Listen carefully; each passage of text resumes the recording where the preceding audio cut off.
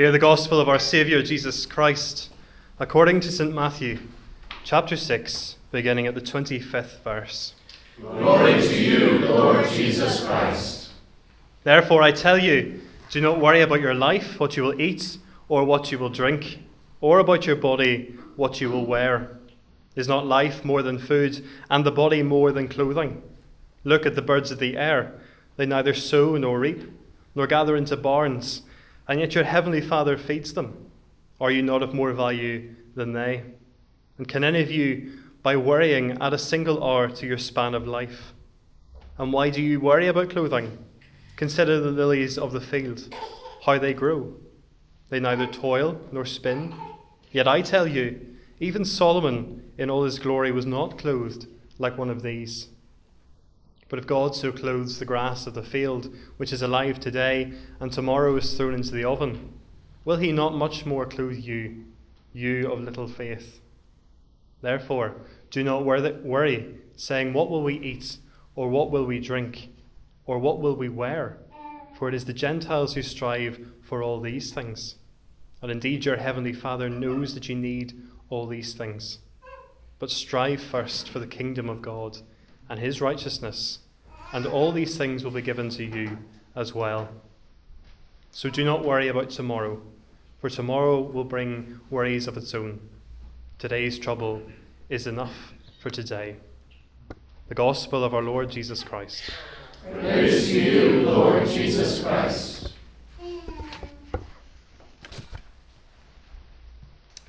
Let's pray. Heavenly Father, I come before you now in need of you. May we see Jesus Christ tonight. May we hear from him tonight. And may what is of me, Lord, fall away. And may you be exalted above all forevermore. Amen. Amen.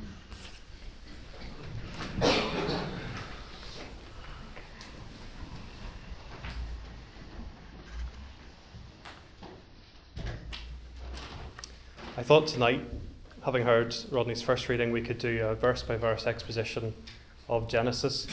Can you arrange for dinner at 7:30? I'm only joking. Don't get worried. So I'm going to talk tonight about this gospel. Do not worry. Jesus has spent a lot of the last chapter in Matthew's gospel laying out the priorities and distinctive behaviours of his disciples who will follow him. He's addressed characteristics for every believer in the Beatitudes. He has called them to be salt and light on the earth. He has exhorted them to keep the commandments and to not turn from them. He fleshes out the heart of the commandments, focusing in on what is at the centre of the law, summarised later by the words, love God and love your neighbour. He takes that idea and encourages them to give to the needy in a humble way, to pray to the Father simply and in secret, not for others to see. In our passage today, we're going to look at this call to not be anxious, which fits into a larger section concerning the disciples' attitude to material possessions. He reminds the disciples of priorities in their life, to seek heavenly, imperishable treasure over perishable, earthly treasure, to serve not two masters, but one, to serve God alone. To not be distracted by the things of the world, but to live as true disciples of the Heavenly Father. So in light of this, he calls his disciples. He says to them, do not be anxious about your life, what you will eat or what you will drink, nor about your body, what you will put on. And the first thing Jesus is saying, really clear out of the gate, don't be anxious. But don't be anxious about material things, is the focus here. He makes this clear by asking a rhetorical question. Is not life more than food and the body more than clothing? And anyone familiar with Maslow's hierarchy of needs will know that the answer to that question is yes. Life is more than food and the body more than clothing, as important as these things are. To reinforce it, Jesus uses the example of the birds who neither sow nor reap, nor gather into barns, and yet the Heavenly Father feeds them. They have to gather their food, but it's provided for them by God who cares for them. Verse 27 reminds me and makes me thankful that the disciple is this. The disciple is one who is all loved. The disciple is one who is all loved but not one that is all-powerful. Do we get that? I am all loved by God, but I am not all-powerful. And I feel like Jesus is reminding us here that we cannot lengthen our time on earth. We sit in the timing of our God, who is sovereign over time and is outside of time. We sit in that safe place of being with God in his timing. A humorous but probably less accurate way to read that text is, which one of you could add a single cubit to his height? That's 18 inches. Fair bit. Some of us might want to. No names mentioned. But this but this reminds me of a conversation the director and I often have about my love of dessert. And I figure that I can add a cubit to my waistline, but definitely not to my height. I am working on it, Morris. But it is true that God is the one who gives us our bodies. God is the one who provides our food. He is the one who gives us the gift of life.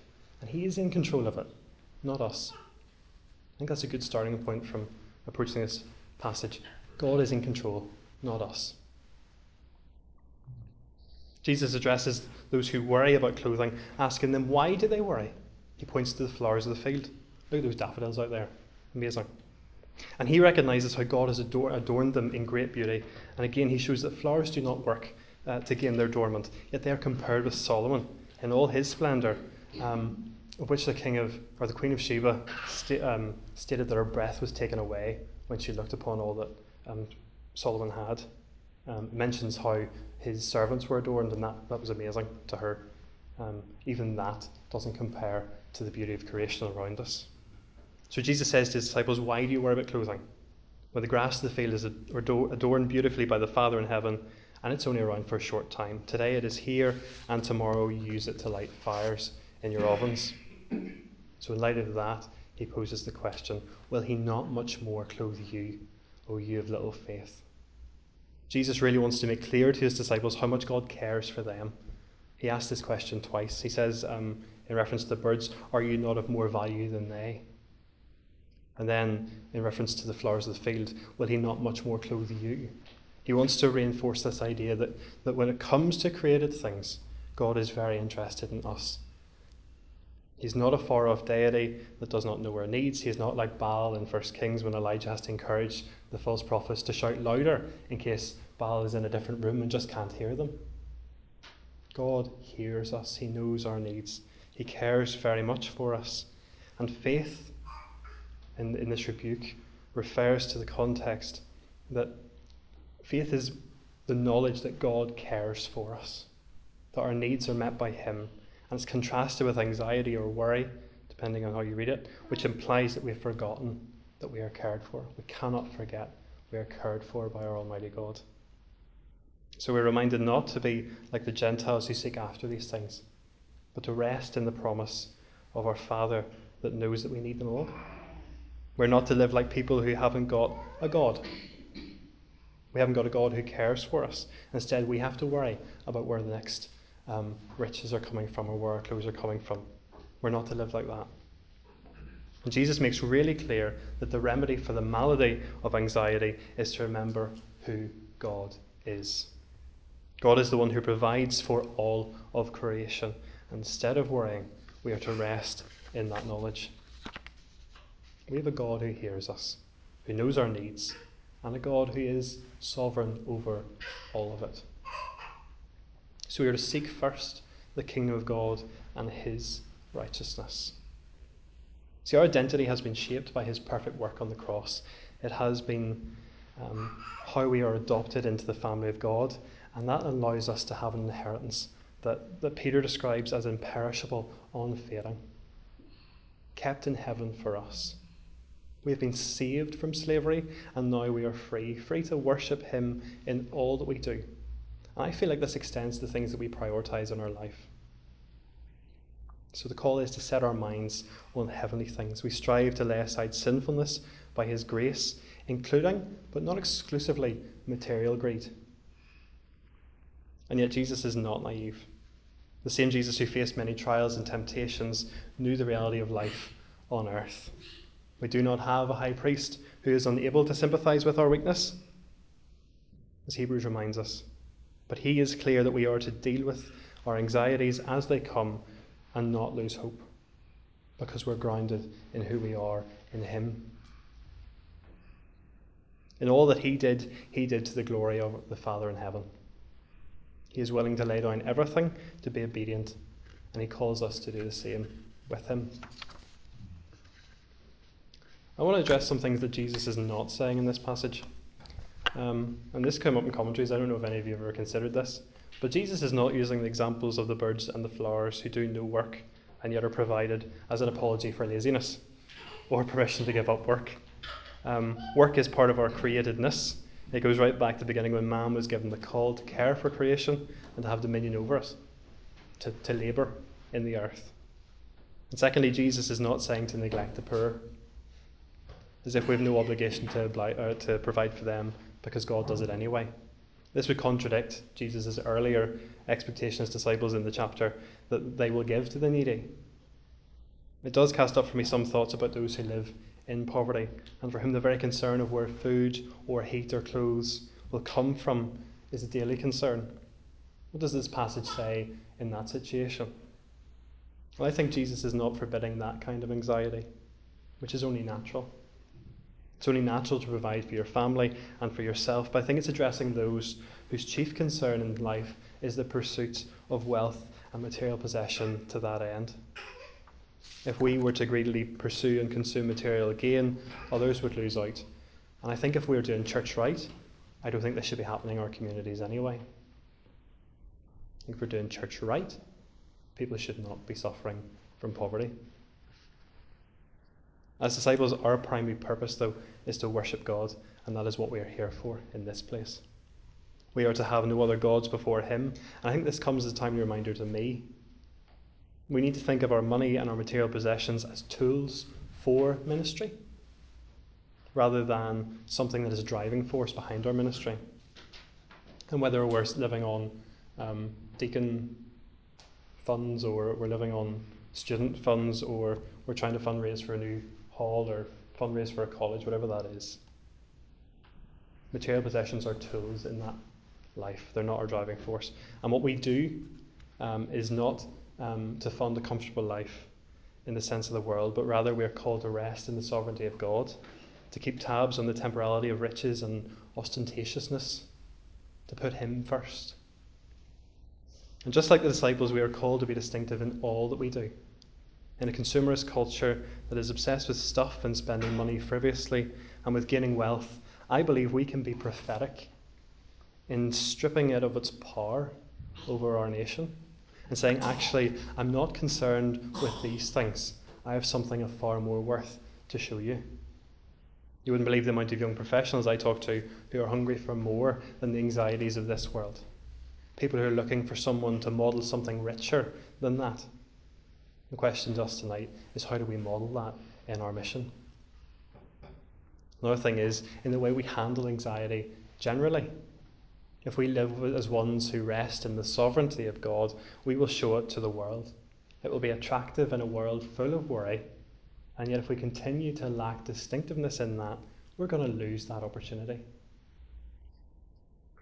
The question tonight, do we sweat the small stuff in life? Do we sweat the small stuff?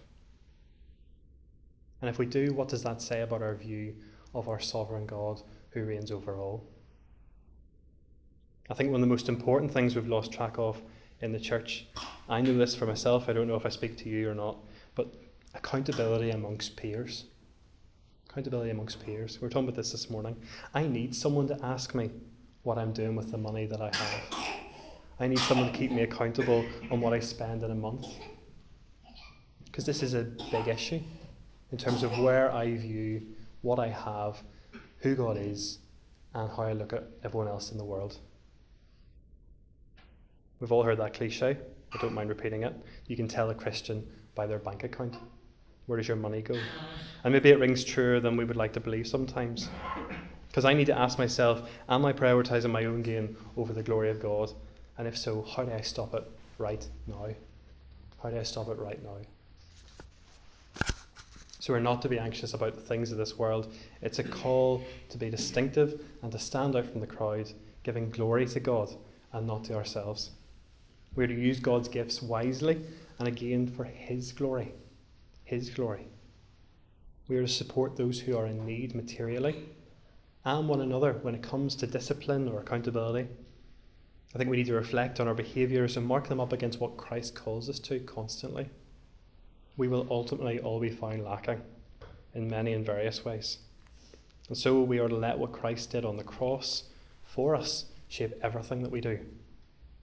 He cared enough for us to give up His life, and He cares enough for us to sustain us and hold us in His time. And all we have to do is follow Him in it all. Allowing this to be on our mind, turning to His truth regularly, we will find ourselves growing in reliance on the one who can truly meet our needs and the needs of the whole world. We gain something more in that. We gain reliance on the salvation of God in our lives and for the whole world. So my prayer for myself is that I may be of greater faith and I might worry less. I might pray that I am who I am meant to be, focused on my Father in heaven and rejecting what is merely temporal and ultimately empty. So let's pray. Father, may you use my words tonight to shape me more and more into your likeness. May what is from you, Lord, bless the church.